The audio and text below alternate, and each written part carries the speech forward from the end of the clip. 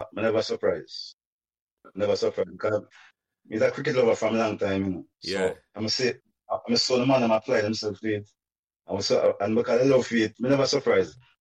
Confirm really if that was the time I'll make 350 and then Bodo Casey for 50. Not that time. No, the first match we make 216 against Calabar and bowl them out 150. That was the first final. Okay. The first Okay. No, we never surprised. We never surprised. Yeah. And the team that surprised, we never surprised. We know what we could have do. Yeah. So when you win, how that make you feel? Yeah, man, over the world, man. My other brethren couldn't talk to me. Everybody just quiet in the house.